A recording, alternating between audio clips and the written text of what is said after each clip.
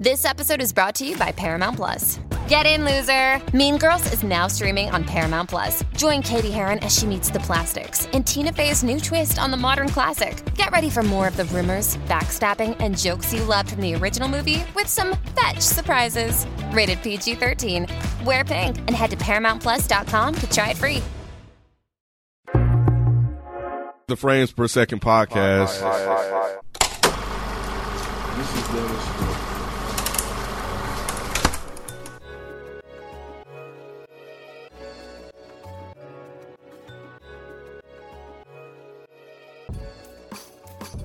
And speaking of Phil, we can get to this last dance, doc.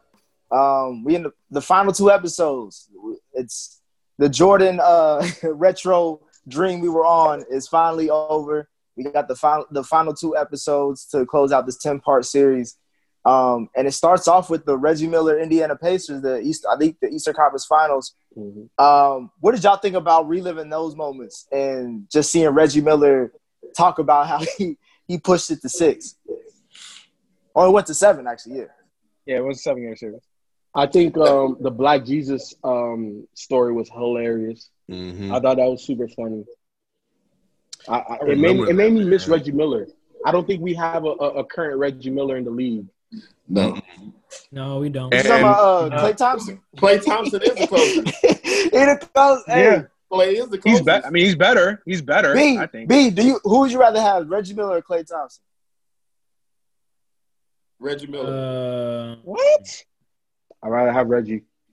Yeah, I think just because of the moxie that Reggie, Yes. he had that Because extra you like his moxie, personality, man. Yeah. I've never seen Reggie Miller score 37 points in a quarter. Oh, 60 points and Reggie Miller also 50 something on. Reggie Miller also didn't have the green light that Klay Thompson had though. Yep.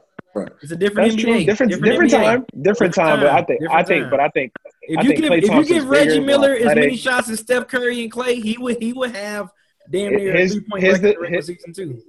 Here's the difference maker. Reggie Miller didn't play defense. That's the one thing about Reggie. Reggie was not great defensively. Klay Thompson is a stud defensively.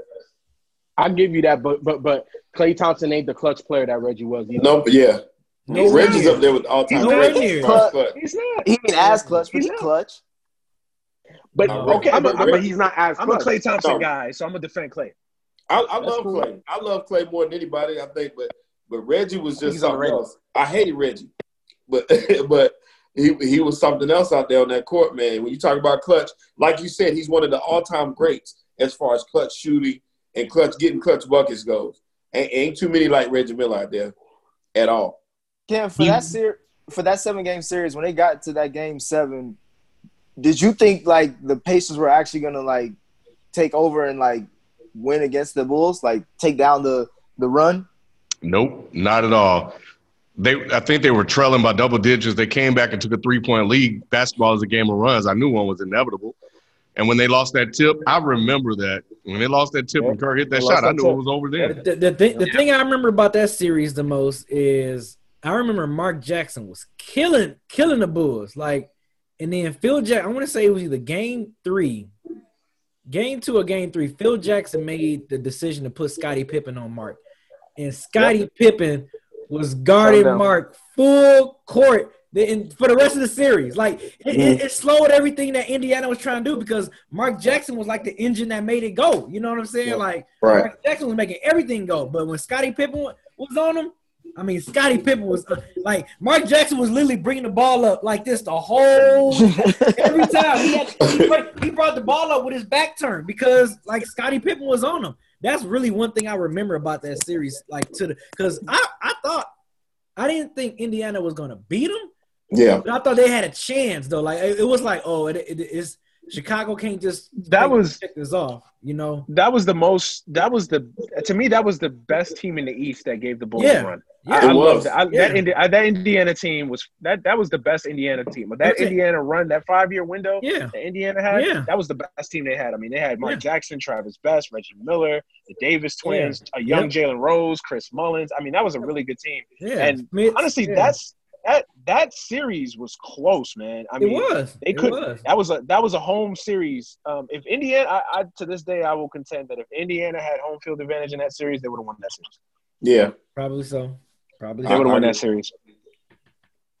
You know what I loved hearing was, first of all, Reggie didn't want to do the interview at all. No, he didn't. So I thought that was funny. That's because he's competitive like that.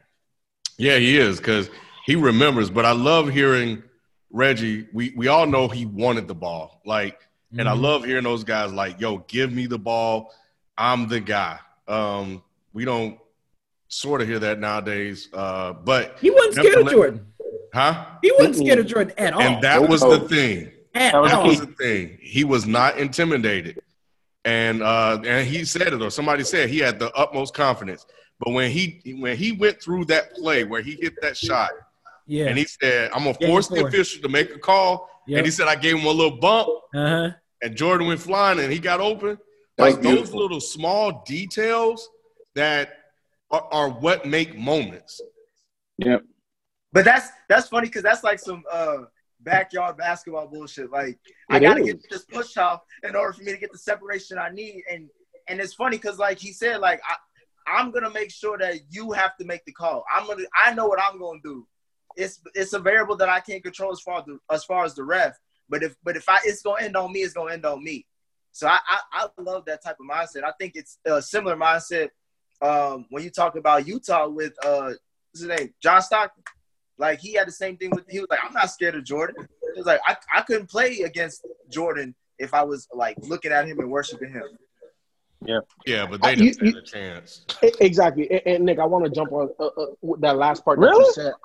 I don't think that a lot of players feared Jordan, but a lot of players knew that, damn, if he gets the last shot, like, we're going to lose. You know, I just think there was a reality check with playing against Michael that he is better than me, but I'm not going to back down. And then when he got the ball, it was like, there's nothing I can do about it. As hard as I played. You know what I'm saying? So I wouldn't say there was a lot of people that were scared, at least not the other superstars that were at his level. They all wanted to compete. It's just Jordan had that extra 0.5 or 2% better than everybody else that they just couldn't match. I'll tell you one thing. Jordan better be lucky that he got through that game 6, because if they would have lost that game, they were going to lose game 7 because Pippen, that back was gone. Pippen was not going to play game 7. And I remember that. I remember, like when I was watching it, I was like, "Oh, that's right. Pippen did have that." And I remember he had that back then. I remember back then I was saying, "I'm like, yo, if Chicago, if they don't come away with this victory in this game 6, you know, it's a wrap." And I mean, of course, Jordan knew that too. Yeah. Oh yeah, he knew it. I mean, for one, Jordan was exhausted. You know, he was saying how tired he was and how exhausted he was just playing that game.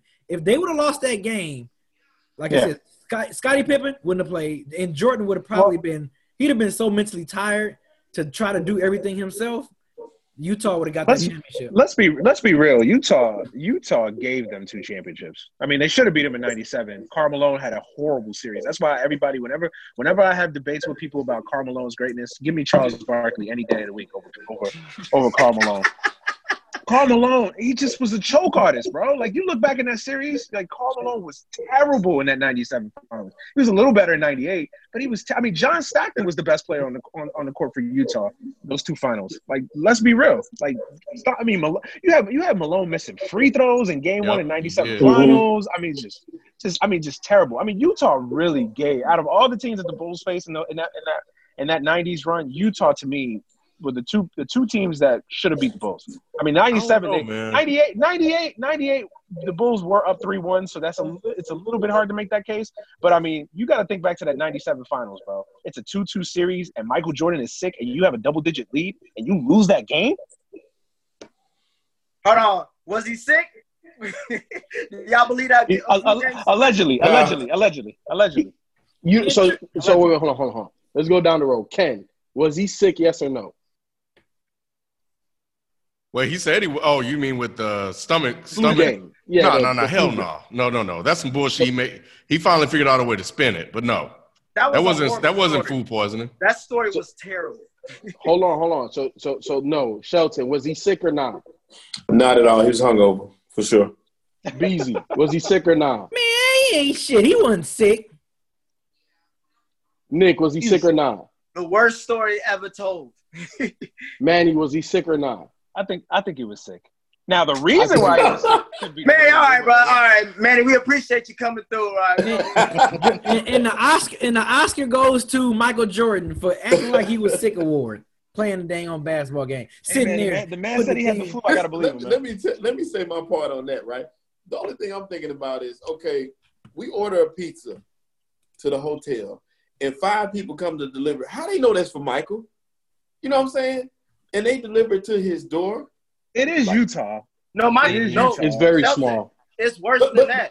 But how do you know Mike? It's worse than that because it's like, who the hell stays up past 1 a.m. and gets pizza in Utah? No one does that shit. That nigga at a 5-star hotel. And don't you think Michael Jordan would have a different name for his door? Or we ordered a pizza for Michael Jordan. Can we get a Michael Jordan pizza? You deliver it to Michael Jordan, room 548. Like, come on, man. He probably did have a different name, but but it's Utah, so this ain't like this is Philadelphia. It's freaking Salt Lake City. So I guarantee you, there's not that many 5-star hotels. Let's put it frankly, there's not many niggas in there. So it could have been Ron Harper ordering that pizza. They were gonna spit or do whatever in that pizza. Look, I like the conspiracy theories. I get a kick out of them. Could he have been hungover, knowing Jordan? Probably. I remember looking at him in that game. I mean, you could tell he wasn't right. I'm not gonna say he didn't look hungover. I think he looked sick. That's just me. You can call me Boo Boo the Fool, but whatever. Yeah, I definitely think he was sick. I don't know the reason why. It could have been hungover. It could have been he had a bad cigar. I don't know, but he wasn't 100%. He wasn't 100% that guy. Like, you can just tell. He just wasn't. Yeah, he wasn't. He wasn't. But he was on Ken, Danny said something that made you cringe as far as the Utah not being that great against the Bulls. I'm not a Karl Malone fan. Same here. So that series, I didn't really like MJ, but man, you could clear like when I was watching that, I just remembering like how dominant it felt like Chicago was over them. You were hoping that Utah could win that game, and we were happy. Really? Yeah, man. Dominant? Like the first one, like for them to come back and tie it up 2-2. Once they went down, like I didn't think Chicago had the championship medal. But I mean, if you just look at the rosters, and the other thing too, Jerry Sloan, I love him, God bless him. But Jerry Sloan, his double teaming late in games, they couldn't figure out double teaming for shit. Like, how is Jordan open to hit that shot in game 1? I mean, how is he just getting a wide open shot in game 1? And even the Steve Kerr, even the Steve Kerr shot in game 6, they messed up that sequence there. I mean, to me, Utah gave those series away. Because honestly, if you look back, outside of Jordan and Pippen, I think to me, Utah had a better roster. To me, I don't know, man. I think Utah. At the very least, Utah should have won one of those championships. Yeah, Utah had a solid roster, and they had an awesome coach with a great game plan. I think they were. To me, the Suns, the '93 Suns, and the '97 Jazz were the two teams that should have beat the Bulls in those finals. The Suns were down 3-1 to the Bulls, weren't they? But they were. But those were close games. The Suns lost the first 2 games of those series. Chuck was hurt, and KJ had a horrible series. KJ was terrible that series. I mean, look back at the numbers. KJ was terrible. I think he had a game where he shot like 2 for 16, had like 7 points. I mean, KJ was terrible in that series. Oh no. I wanted them to win. It's all revisionist history. Who knows? Yeah. But I think Utah and Phoenix should have won one of those championships. I think out of all the teams, though, Indiana would have been the team, even though that's same side. Indiana was the team that was probably better than Chicago out of the 3 teams that we just talked about. So they shouldn't have. Indiana was deep. Indiana had a dope bench. They did. Indiana had size. Yeah. They went too deep at every position. Yep. And they were strong. And the combination of Larry Bird and Rick Carlisle coaching, that was a good combination. And another thing is too, man, Jesus Christ, Twitter people, whoever be handling these Twitter accounts and stuff, the second that Michael Jordan talks shit to somebody, they just act like that's just the most savage thing ever. Like when he shook Bird's hand after they beat Indiana, he went and hollered at Bird and he cut, fuck you bitch and all that shit. That's regular guy talk, man. Like that is regular shit talking. That is nothing savage or more extraordinary of what. Oh man, y'all heard Jordan. Jordan is like the utmost trash talker. He didn't even say nothing. Like, come on, y'all. Right. Y'all got to stop this. And I'm sure they said just as much to him. You know what I'm saying? That's what I'm saying. Stop acting like when Jordan curses something or talks shit that is just a whole new level of, oh, my God. Y'all heard Jordan trash talking? Look what he said. And there's clips of it. And people, I'm like, come on. Y'all need to that was I think it had a lot to do with who it was. It was Larry Bird and Michael. That was awesome to me. When he told him, he was like, now you get to work on your golf game.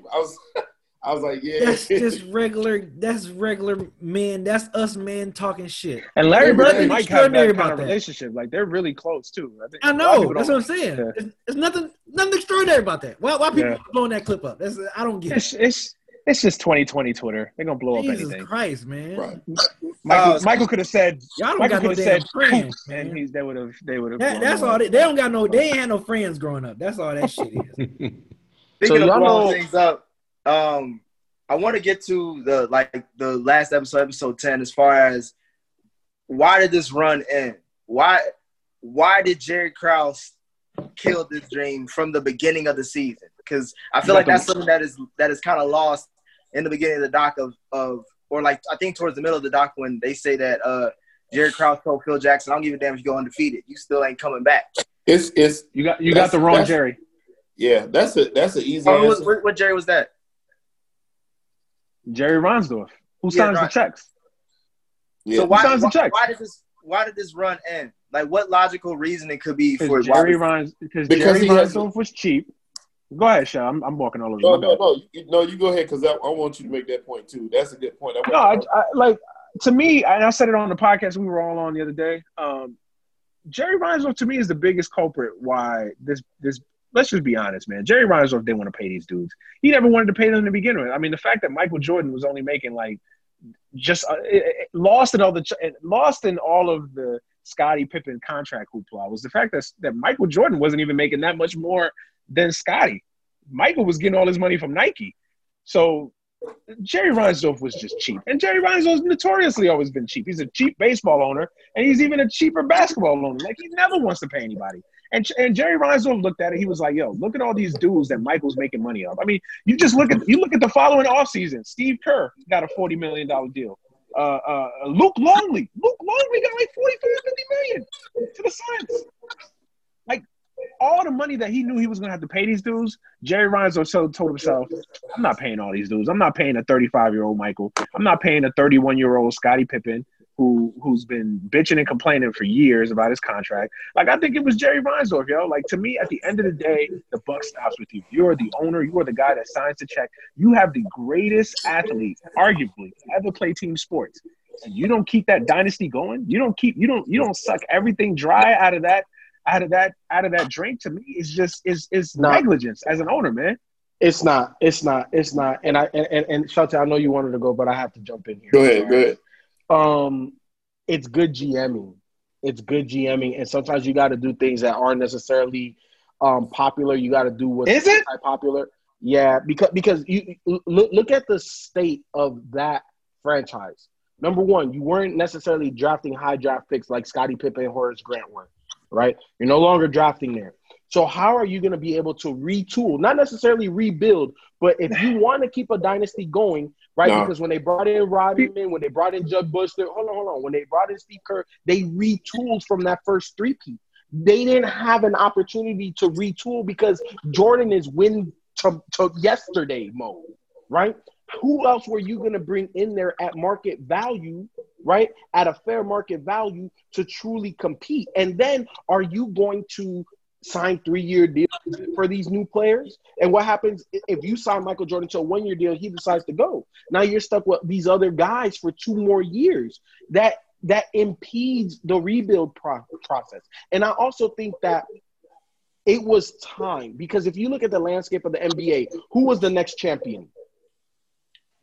The San Antonio Spurs. Spurs and the Lakers. The San Antonio Spurs, which Steve Kerr is the only player to have a 4, to win 4 championships in a row. By the way, if y'all didn't know that, people don't be knowing this stuff. However, if you look at the way that roster was constructed, first of all, Tim Duncan was giving Shaq problems. Tim Duncan. They also had David Robinson. They also had Sean Elliott. They also had a lot of younger guys, right, that can physically compete with the Bulls, and then the Bulls didn't have nothing that can compete with their 2 best players. So it was time. It was time. Not saying that, and I'm not going to put anything past MJ. You went 6-0. Great player. Obviously the greatest. I think he's the greatest. But if you look at how or where the Bulls were going, where the NBA was going at the same time, there was no way the Bulls were going to be the San Antonio Spurs the next year. I'm with Luke Longley and Steve Kerr. Listen, man, I'm sorry, FIFO, but I disagree. I believe that it was Michael's call to make. Like you said, Mike won 6 championships. It should have been his call. Like we would have sat down and had a conversation. Like, where do you see the team at, Mike? Like, what do you think? You're the greatest player on the planet. But you think Pippen coming back? You think Pippen coming back? Pippen wasn't coming back. Pippen was. Mike said he was. Mike said he was. Mike said he talked him into it. I think if Phil comes back, I think Mike comes back. I think Pippen is not. Pippen's gone. Pippen was gone. Pippen was gone in August. Like Pippen was gone. Like there was no way Pippen was coming back. I think that Mike could have had a conversation with Pippen and maybe brought him back. But my thing is, whether they won or lost, I think I would have still gave him another shot. I think they deserved it. I just think that if it's hard to break up a band like that. I think when you say what was the demise, I think it was Jerry Krause for me. And that's and Manny, you made a great argument about that, about it being Reinsdorf, and I get that too. But Jerry Krause got that short man complex. He just wanted to be the boss. And he wanted to make moves. It seemed like he was a genius more so than acting on what was happening at the time. But he was. Was he not? All up until that point. He was. He was. But he still had something to prove because he didn't get the respect deserved with that. So in saying that, let me be smarter just to show you how smart I am. You know what I'm saying? So I'm gonna make these moves, and I'm not saying it was the worst thing to do, but like you said recently, somebody said the other day, one of y'all, they've been in rebuilding mode ever since. So exactly. You know that's the thing about this too, man. It's like I love how these people, and I'm not saying you people in particular, I'm just saying in general. I love how everybody wants to rebuild until the rebuild happens, and then they realize it's harder than it actually is. Yeah. This rebuilding sounds great on paper, like, oh yeah, I can tear it down and I can draft picks. Michael Jordan ain't walking back through that door. Scottie Pippen ain't walking back through that door, and that's why I can't stand this whole rebuild logic. Like, to me, when you've got the best, again, I say that, the best player to ever lace up basketball shoes, still at the peak of his powers, or at least close to it, and wants to play, you have the greatest coach to ever coach who had you mended fences. That's why I bring up Jerry Krause being the biggest culprit, because Jerry Krause let this relationship between Jerry Reinsdorf let this relationship between Krause and Phil and the players fester for years. It just didn't happen the summer of '97. I mean, this was years in the making. And that franchise needed an adult in a room. They needed somebody to get in there and say, yo, we need to sit down and we need to understand what the hell is going on here. Right. And why didn't Jerry Reinsdorf go to Jerry Krause and say, yo, I need you to get along with Michael. Michael is the Bulls. Right. He's the cash cow. Without Michael, we're nothing. Yeah. Because that's what we talk about. And if Jerry Krause doesn't get in line, then you replace Jerry Krause. Right. You can find another Jerry Krause. You can't find another. I won't go that far. I ain't going that far, Manny. But Shelton, what were you saying? I was going to say, you think about it. Like, if Jordan had came back for another year, I don't give a damn if they won a championship or not. Every arena would have been sold out. Every jersey would have been sold. We would have got another shoe. All this stuff, the money would have came. It was about the money for me. Let that man go out. You know what I'm saying? Who made it to the finals in '99 in the East? Who made it to the finals? Spurs. New York. Oh, in the East. New York. Spurs, New York, right? The eighth seeded New York Knicks. Anybody on this panel want to debate me that the Chicago Bulls, a tired Chicago Bulls team, a Michael Jordan with a bad finger, because if y'all didn't realize, Michael Jordan had an accident over the summer where he had a cigar incident. We cut his finger. He couldn't grip the ball for so he couldn't grip the ball for a few months. Them damn cigars. Them damn cigars. Yeah. I will take a injured, 9-fingered Jordan against that New York Knicks team any day of the week. 100%, Manny. And you know what? They would have beat that Knicks team, and then they would have got swept by San Antonio. We can say that. We can say that. Who knows? Look. You heard what Mike said in the doc. He said, I ain't Shaq. You was talking about Timmy D. He was giving Shaq problems. He was like, look, I ain't Shaq. There's two of them. I ain't Shaq. But there was 2 7-footers. Thank you, people. There's 2 of them. It's not just Tim Duncan. If it was just Tim Duncan, I put my money on the Bulls. But don't be disrespectful, man. I'm about to throw you in the boat with Nick over there. I'm a Laker fan, man. Don't talk to me about David Robinson or the Spurs, man. But look, I'm sitting here and I'm listening to you guys, and you guys sound like fans, and that's no disrespect. Like, I'm a fan too. I'm a big time fan too, and I will. That's hella disrespect. That's coming from me. Whatever. But at the end of the day, I feel like when you're an owner and you're a GM, you got to look at the business of it. And like I was explaining before, fine, we bring back MJ. We bring back everybody minus Scotty, right? Because I don't think Scotty was signed. Like, he had enough, and he wanted his money. He wanted a fresh start. I don't think he wanted to be in Jordan's shadow anymore. With that being said, could the Bulls have made it out the East? Yes. But then some of these guys you would have to sign for longer than 1-year deals. I don't think Steve Kerr – if Steve Kerr had San Antonio saying, hey, we're going to give you 4 years, $40 million, or Chicago said we're going to give you 1 year, $5 million, he's going to take the money. The majority of these guys would have taken the money. And we also have to look at the fact that they played in 3 straight finals. And we know what type of mental anguish, physical anguish, everything that you have to put into it to win. These guys were dumb tired. If you brought that team back, I don't think that it would have been the best. I think the biggest frustration. No, go ahead. I think the biggest frustration, though, is that we didn't see them get beat. And that's the thing. Like, every champion at least has to get defeated. Like, you got to see them lose in the heat of the battle. You know what I mean? Like, at the very least, there's closure if they come back in '99 on all 1 year. And I agree with you. It would have been some finagling to get everybody on the same page, especially Scotty. And I agree with you. Scotty's gone. But my whole thing, though, is bringing Jordan back and trying to bring that cast back. What would that have meant? Just that 1 year financially for the Bulls. What do you think that would have brought in as opposed to breaking up the band? I can't say the damn word the way I want to. It's a consequential. I know I'm kind of close. I got you. Inconsequential. and the reason why I say that is, even though the Bulls have been rebuilding since Jordan left, the Bulls, especially for the last, I would say 5 to 7 years after Jordan left, were still top 5 in ticket sales and filling the arena.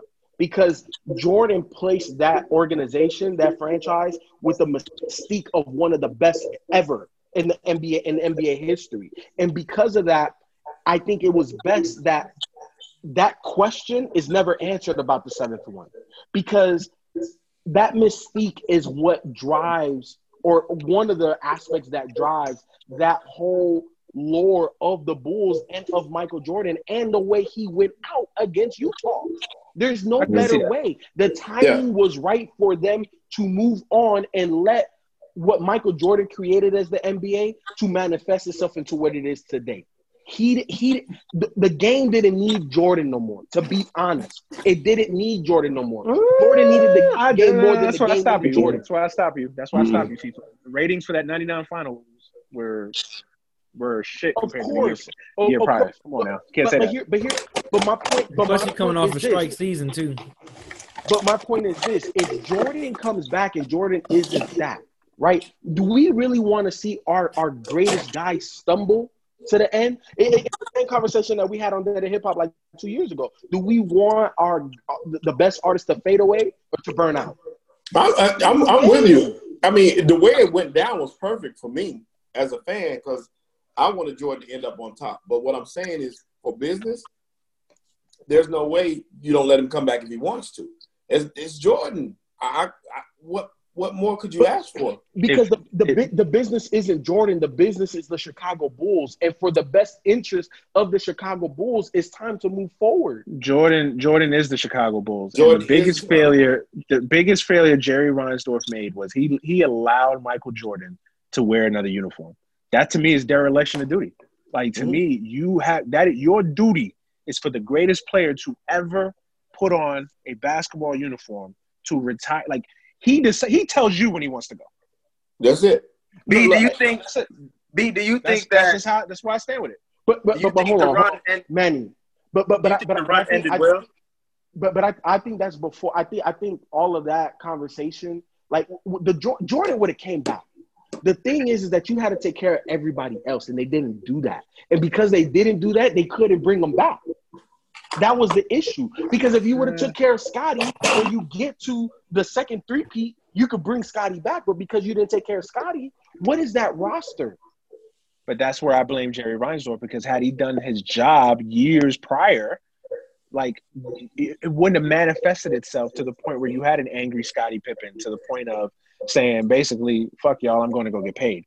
Like, I think had you handled that situation years prior better, right? I think it doesn't get to the point where you have that situation in '98. Now it's all revisionist history. It's all easy for us to sit here now and talk about this stuff.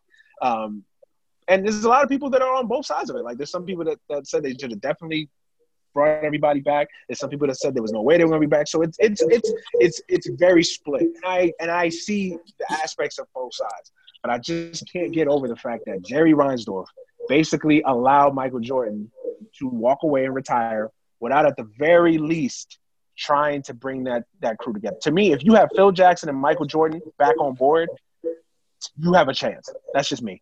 Didn't they try? They tried at the end, right? But it was too late. Yeah, too late.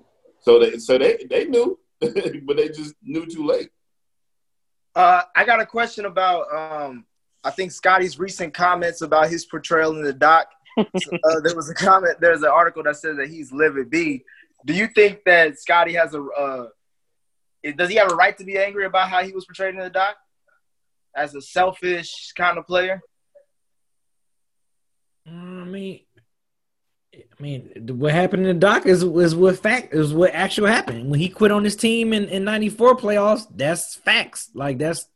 I mean, I'm pretty sure he probably was mad at the fact that they didn't portray nothing positive about Scotty. So I mean, I guess from that standpoint, I would have been like, damn, why y'all didn't show how much I sacrificed such and such and such and such or whatever. But I mean, to be honest with you, I kind of saw this coming. Like, I knew probably Horace Grant was going to say some stuff. Oh, the documentary is 90% bullshit. I knew Pippen was going to say some stuff or whatever. So, I mean, does he have a right? Yeah, he has a right. I mean, he has a right to be mad or whatever. I mean, because like I said, what we saw was still factual. It's just a matter of the fact that they just only point out the negative about it. But, it is what it is. Whatever. Pippen, I don't care about Pippen either. Whatever, Pippen. You a good Robin. Get on somewhere, Pippen. He dug his own hole. That's my stance on it. Yeah. He dug his own hole. When he sat there and basically said, I look back on the 94 situation, and there's nothing that I would change. Yeah. I was just like, this dude is brain dead. Yeah. Like, you already know what type of stuff he was on. You already know what he was on. Come on now. You quit on your team, and then you look back at it 20-something years later, and you wouldn't change anything? Yeah, bye, Scotty. All right. Yeah. I think, for me, watching this entire series, what I concluded about Scottie Pippen, he's the flakiest superstar ever. Facts. Because when you look at him, early days against Cleveland, his back hurting or the migraine, and it just seemed like at very major points in games that can, win or go home, there was something wrong with Pippen. And Jordan had to even overcome that. You know what I'm saying? So to me, I think the doc portrayed Pippen the way, maybe not in the greatest light. However, Pippen had a lot of great moments, and I think the doc showed that too. But overall, what I took away from it, from Scottie Pippen's perspective, is he was just flaky. When they needed him most, he wasn't there. Where if it was, he didn't take care of his surgery in time, the migraines, the back, and obviously some of those things he can't control. I get it, but at the end of the day, it is what it is. It's game 6, game 7, win or go home, and you're not 100%, or you're not even 95% to play. So that's the issue. I want to know what else Scottie said that could have changed the way that we look at it. He was asked, he saw the documentary from what I heard or saw before this thing even went live. So he was fully aware of what was being said. So what was it, and if he didn't see the final product, what was left on the cutting room floor? Because Scottie had a really good defining moment when he played in that last game with his back all jacked up. But, I don't think he really got celebrated for toughing it out because, going up to that point, based on the way they portray him, with everything else, it made it you would think that he was going to sit it out. But he went back in the game, and he tried, and he made an impact. So what is he upset about? What did they leave out that we didn't hear? Maybe it was more of like somebody else was like who watched it while he was there or whatever, whisper something in his ear like, "Nah, they got you fucked up right here." Or whatever. You know how some people kind of got himself fucked up. He said all answered those the things. questions. He answered the questions that they asked him. Again, he answered the fact that he said, "Yeah, I wasn't gonna fuck up my summer." He said that. That came out of his mouth.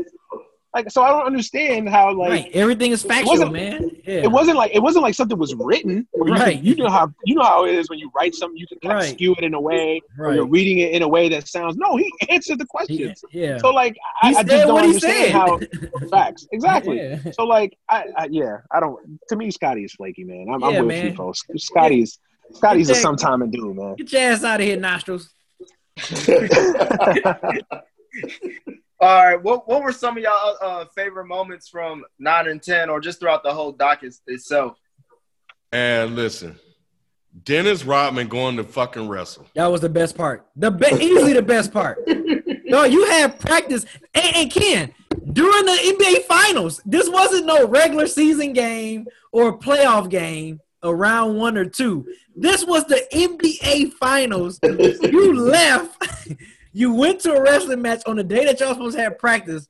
Come back, you still playing ball out. That's how important you are to the team. And the team you ain't even suffer no consequences. You didn't get benched for the game. Nope. Because you knew how important Dennis Rodman is. That is insane. So I 100% agree with you, Ken. They didn't even talk about it. Huh? What are you gonna say, Nick?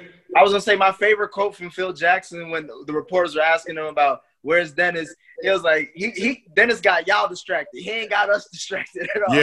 Yeah. That's Phil's greatness, man. So I don't want to hear shit like people. Even I forgot about that. I'll be honest. I forgot that he did that. Yeah. But people look at all of the stuff that people are doing now, that people do nowadays, and they, some of these stories, are forgotten in history. But he came out and he played hard as hell, and he had an impact. But because they knew what you know what you're gonna get from Rodman, man. So, it shows that you have to it's a lot of people management because you can't manage everybody the same way, and you have to manage certain people differently. You have to cater to their emotional and physical needs as well. And Phil had a good pulse on what his players needed. Agreed. That's what makes Phil the greatest coach of all time, man. It's not just about X's and O's.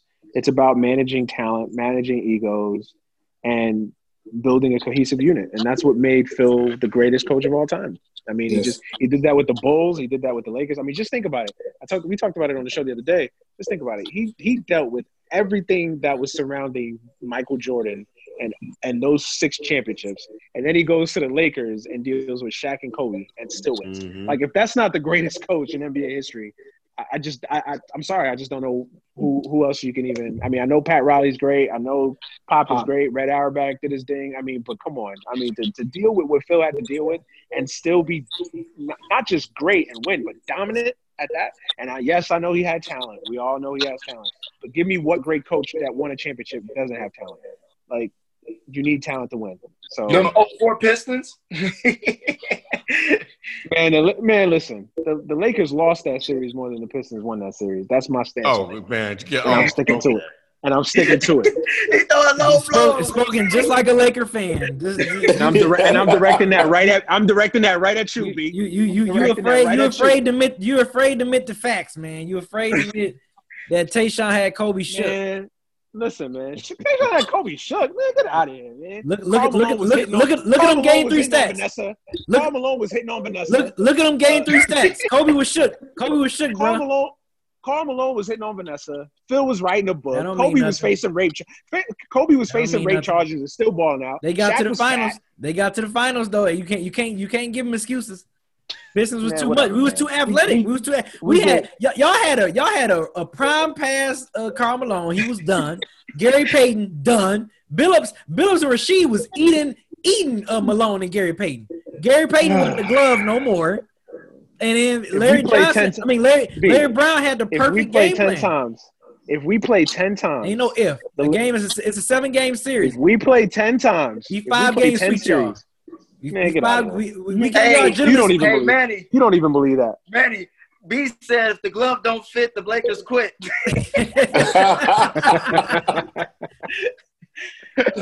Hey, the other moment from the documentary I thought Jordan was real slick with was the Byron Russell shot. Now, I don't know if y'all caught this, but he set that up in a previous episode when he talked about when he first met Brian Russell and how he played defense on his toes and how his momentum would go forward. He set that and put that in people's minds way ahead of the shot that eventually came. And that's why he was saying, I didn't push him off. His momentum was carrying him that way. And, man, that dude is maniacal. So you think he pushed off? You think he pushed off? Yeah, he pushed off. You could do that back then. It didn't give him no advantage. He pushed off, but no official in America is going to call that on Michael Jordan late in the game. Right. You know that. I know that. On Reggie Miller when Reggie Miller pushed off. So it goes both ways. But, yeah, I still think he pushed off. Reggie Miller ain't Mike. But Reggie Miller still got away with it, though. That's the point. So if Reggie Miller got away with it, we know damn sure well that Michael Jordan's going to get away with it. But last thing, people, and I'm handing it to you. The other thing, remember we talked about the details. I like when he said that when I was coming up the court, I like how everybody else said, get out the way. Rodman's like, just get out the way. Ain't no way he's going to pass the ball. I like Pippen, what Pippen said. I like that everybody already knew what was about to happen. They were like, let's just get out of the way and just watch it. And I like what Michael Jordan, he was like, man, when I came on the court, I knew I could either drive it or take the shot. And it just shows that he's processing the game, and he already knows how he was going to attack. The floor is yours, FIFO. I definitely don't think that. I think Mike put his hand on him, but he didn't make Byron Russell stumble. Byron Russell was already going to fall with or without Jordan touching him. He touched him. He didn't push him. But I also think, it goes back. I can't remember which episode it was, but who was saying it? Man, I can't remember who was saying it, but they were talking about how Jordan started to see the game of basketball and how he was controlling everything in the game. Like he was playing games within the game. And I think that at the pinnacle, B.J. Armstrong. B.J. Armstrong. It was B.J. Armstrong. And how B.J. was saying that, like, how he was just playing games inside of the game. And we saw that in that last instance. Like, as a coach, I've coached basketball. You don't tell your players to do certain things. Instinctually, they do it because they understand time, score, temperature of the stadium or that court of what's happening. And for Jordan to double team off the weak side, they ran that same play so many times. Jordan instinctually, okay, cool. They did it again. This is what I'm going to do. He got the steal. Came down, like you said. Everybody just moved the hell out the way because they knew, but Jordan in himself knew that the game is mine. We played 47 and a half minutes for this moment. And it wasn't going to be nobody else's moment but his. And he seized it. It wasn't like, yo, give me the ball. Let's run a play. No, I went and took it from their best player, came down, and made arguably the greatest farewell shot ever to win the game. That's because he's Jordan, man. And this documentary was great. It filled in a lot of gaps for me. I grew up, I watched Jordan, but I only saw the championship years. I didn't see rookie Jordan. I didn't see struggling Jordan. I didn't see Doug Collins Jordan. I didn't see first-year Phil Jordan. I didn't see that. I didn't understand the dynamic between Jerry Krause and Jerry Reinsdorf and the whole Bulls team. Like, I didn't know that. So for this documentary to come out now, especially during these times, that we actually could sit down, digest it, and all of that, man, it was amazing, man. So I'm glad that it came out. I'm glad that I lived in this era to watch MJ and to see all of the MJ babies and all of the great players that followed suit, even international guys. But, yeah, man, this documentary was awesome. I was going to say, FIFO, that tap was like, you know how you moving behind a girl in the club and she got a fat ass, you do that little tap? Yeah. That's the same amount of pressure. I need to get by you. That's the same amount of pressure Jordan gave to Russell. That's ushering when you're in church and they usher you to your seat. Yeah, hey, and that happened. There was another game when the shot he hit on him too, and Byron Russell did the same thing and went sliding all over the goddamn court. Jordan gave him a hezzy left and pulled up. Yep. Tom Brady said he up next. Tom Brady announced he got a documentary. That'll be a good doc. Hey, get out of here, Tom. Nobody wants to see that. Yeah, they do, because the white folks need this, because they trying to take down Michael Jordan. They want Tom Brady to be the greatest player of all time, of all sports. I hope he flops in Tampa. He's not. Shelton, what was your favorite moments? I said this on Any Given Sunday with Manny. Y'all go check that out too. Tell everybody to check us out on there. When he was sitting there and when he broke down into tears when he was talking about why he did what he did, like I said, because I'm the ultimate competitor. I love competition. So I kind of get where he's – I wish I was him. Now, I ain't that far along, but just how competitive he is and the spirit he has with that part made me want to cry. Like, dang, man, I get it. Like, I'm so competitive that I'm misunderstood sometimes. And that was deep to me. Plus, the part where he said the first 3 championships was more athleticism, and the second 3 was more mental and more his, him coming into himself. So it was like the tale of 2 different players. That was deep to me. So those 2 parts is what stood out to me most. According, I mean, of course, there were Jordan moments, but like you said, the best non-Jordan moment had to be anything with Robin in it. Anything Dennis Rodman did was dope to me. He was a special person. But that's pretty much it for me. What did it? But it was all good, man. I'm gonna miss this thing, man. I don't know what I'm gonna do right now because I'm not. Stop hating, man. Be outside of the Isaiah and Bad Boy stuff. Is there anything else that you liked in the doc?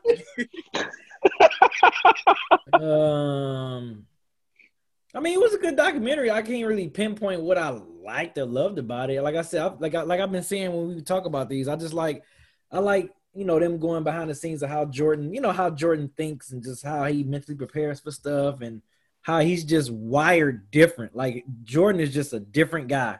And I mean, those aspects and everything is cool to see that. But yeah, like the piston joints was my favorite part. The Bad Boy stuff when we was whooping them up and shit. But other than that, I mean, it was a great documentary all in all, though. It was good. Hey, Alex in the chat pointed out, and he's right. I forgot about this. That Steve Kerr moment in the documentary was good too. Oh, yeah, that was good. I didn't know about that. Didn't know about that. Neither did I. And I understand why he is the way he is now and why he's so active. Yeah. And outspoken. I thought that was dope. And the last thing, and one of you guys pointed out in the chat, I think it was Kyle, ain't no way in hell I'm letting Jordan get away with this. I have that Kenny Lattimore album. I like that song Days Like This. There is no way in the hell you bounce to that song like that. Yeah, he was bouncing, wasn't he? It was like, I'm like, I thought he doesn't even groove like that. Like, why he? Yeah. I'm like, why you flapping? Yeah, why you don't flap to that, dude? You do not flap to that at all. I thought he had a Take Keith song. I'm like, damn, ain't this supposed to be 98? You're bouncing like the young boys. I promise you. I was like, what you listening to? He was listening to Hard Knock Life, man. He said it like Kenny Lattimore was like somebody just like Michael Jackson, like, he's my personal friend. You don't know, it's new. This ain't even out yet. I'm like, man, but Kenny Lattimore. Yeah, when he said, because that is a good album from the Soul of a Man. That's a really great album. But when this fool said Kenny Lattimore, I was like, Jordan lying. I did not believe it. But Kenny Lattimore confirmed it on Twitter. You don't flap like that, though. Why you flapping like that, though, Ken? Dang, Kenny Lattimore, days like this. Hey man, let that man live, man. When you can play basketball the way he can play basketball, man, you can. Nope. You can box to Kenny Lattimore the way you want to. You're right. The joke's gonna still come, bro. I don't care who you are. He's good at basketball. This is what we do. We do music. So he came over here. This is our arena. This is our court. Right. He might have been listening. It's June '98. He might have been listening to some Hove, man. He might have been listening to some DMX. He said Kenny Lattimore, and the song was Days Like This. Kenny Lattimore fit the image better than Okay, Kenny Lattimore said it was true. That is, man. Yeah.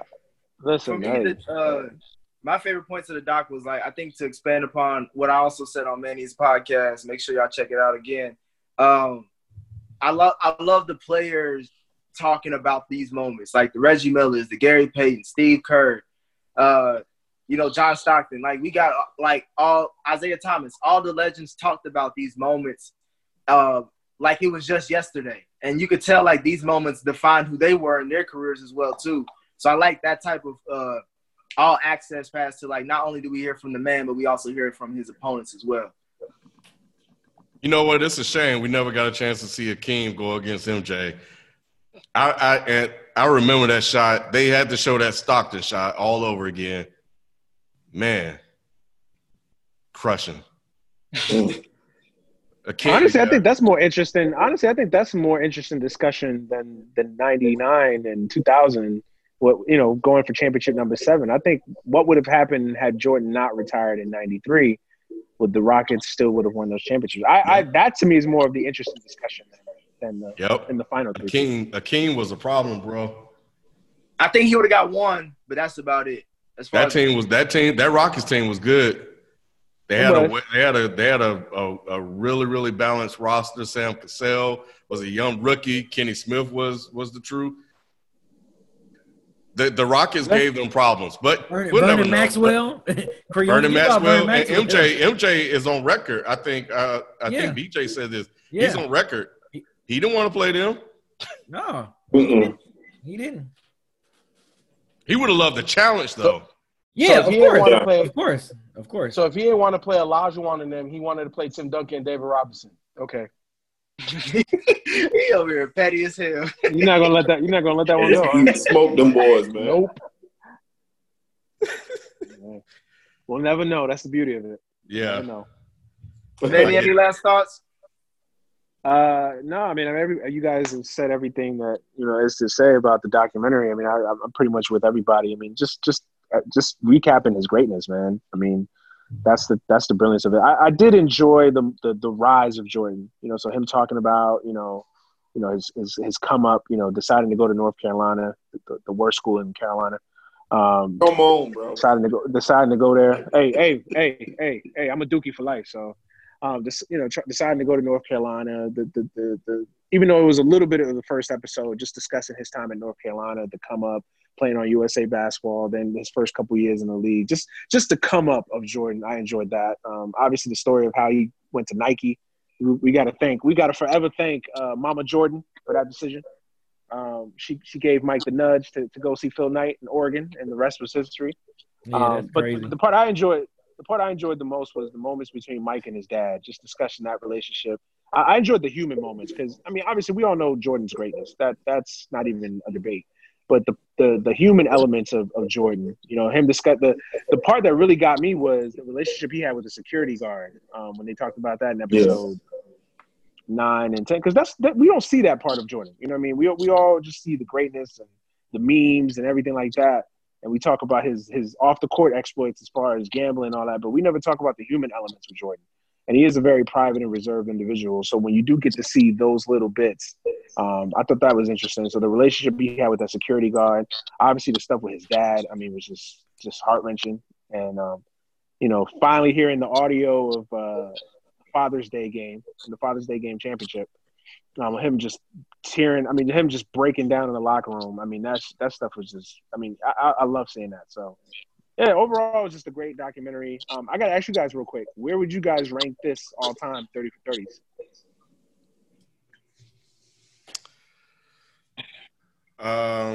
I'll say top 5. I haven't seen that many. I've watched this one and the Bad Boys. Yeah, I watched so many I can't even remember, man. Like I know, the Ivo one was good. The Bo Jackson one was good. Bo Jackson was good. Yeah, was Ric Flair good? Huh? Ric Flair, was that one good? Ric Flair was good. That was great. That was great. Yeah. That was back when I used to watch wrestling. So yeah, Ric Flair was good. Of course, the Bad Boys and the Fab Five joints was good. The SMU one was really good. The SMU one was good. Yeah, the SMU one was good. Yeah, it's a lot of good ones, man. So many great ones.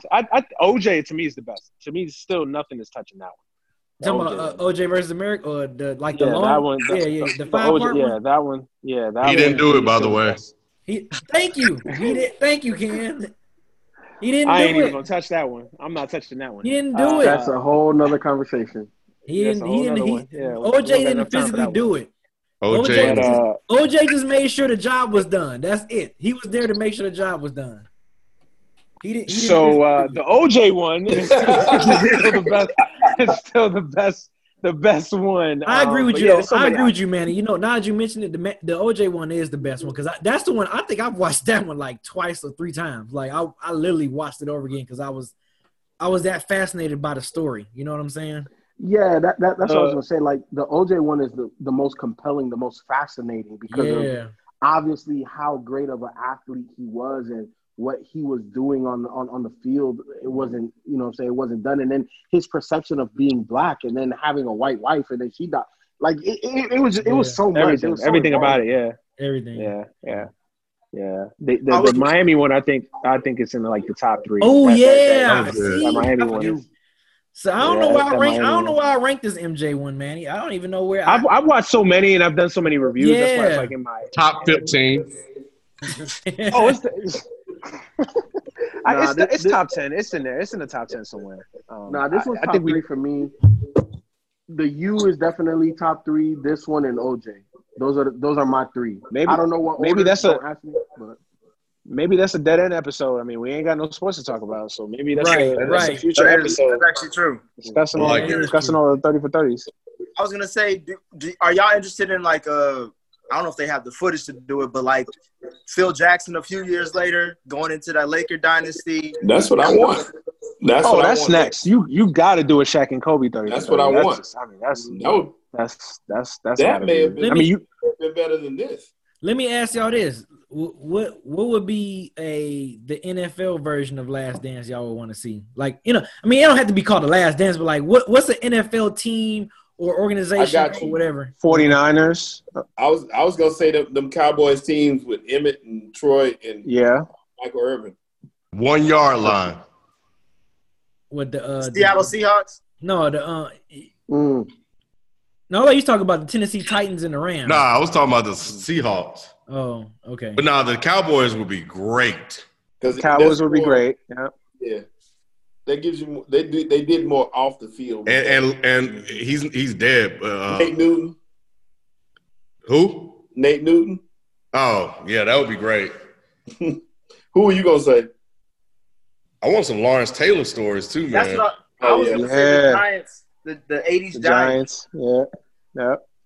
That's a good one. The 49ers. They did a 30 for 30 on the 85 Bears, didn't they? Yeah, they did. Yep. I was good shuffle. 30 for 30 got some good. Man, 30 for 30 got some good documentaries, man. I would say I say if we talk about the NFL, the 49ers, the 80s 49ers, that's a good topic. You can have a couple episodes on that. They don't have a lot of off the field stuff, but it doesn't have to be off the field. It just could be talking about that dynasty, how they were created. I know my pops he'll say the Pittsburgh Steelers of the 70s. Still, yeah, that's a good one. The Raiders. I'm surprised you haven't seen a Raiders. Is there a Raiders 30 for 30? I don't think so. Al Davis. I think Ice Cube did one with him. Oh, and the Raiders. Is there a Raiders left LA? One? Yeah. Yes, there is. Yes, there is. When he played in the same, when he played a playoff game for the Braves. I just watched it. I'm tripping.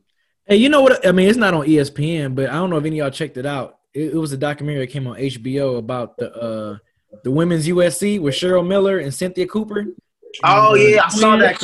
Yeah. Yo, that shit was good, man. If y'all get a chance, I forgot what's the Women of Trojan or something like that, Troy or something like that.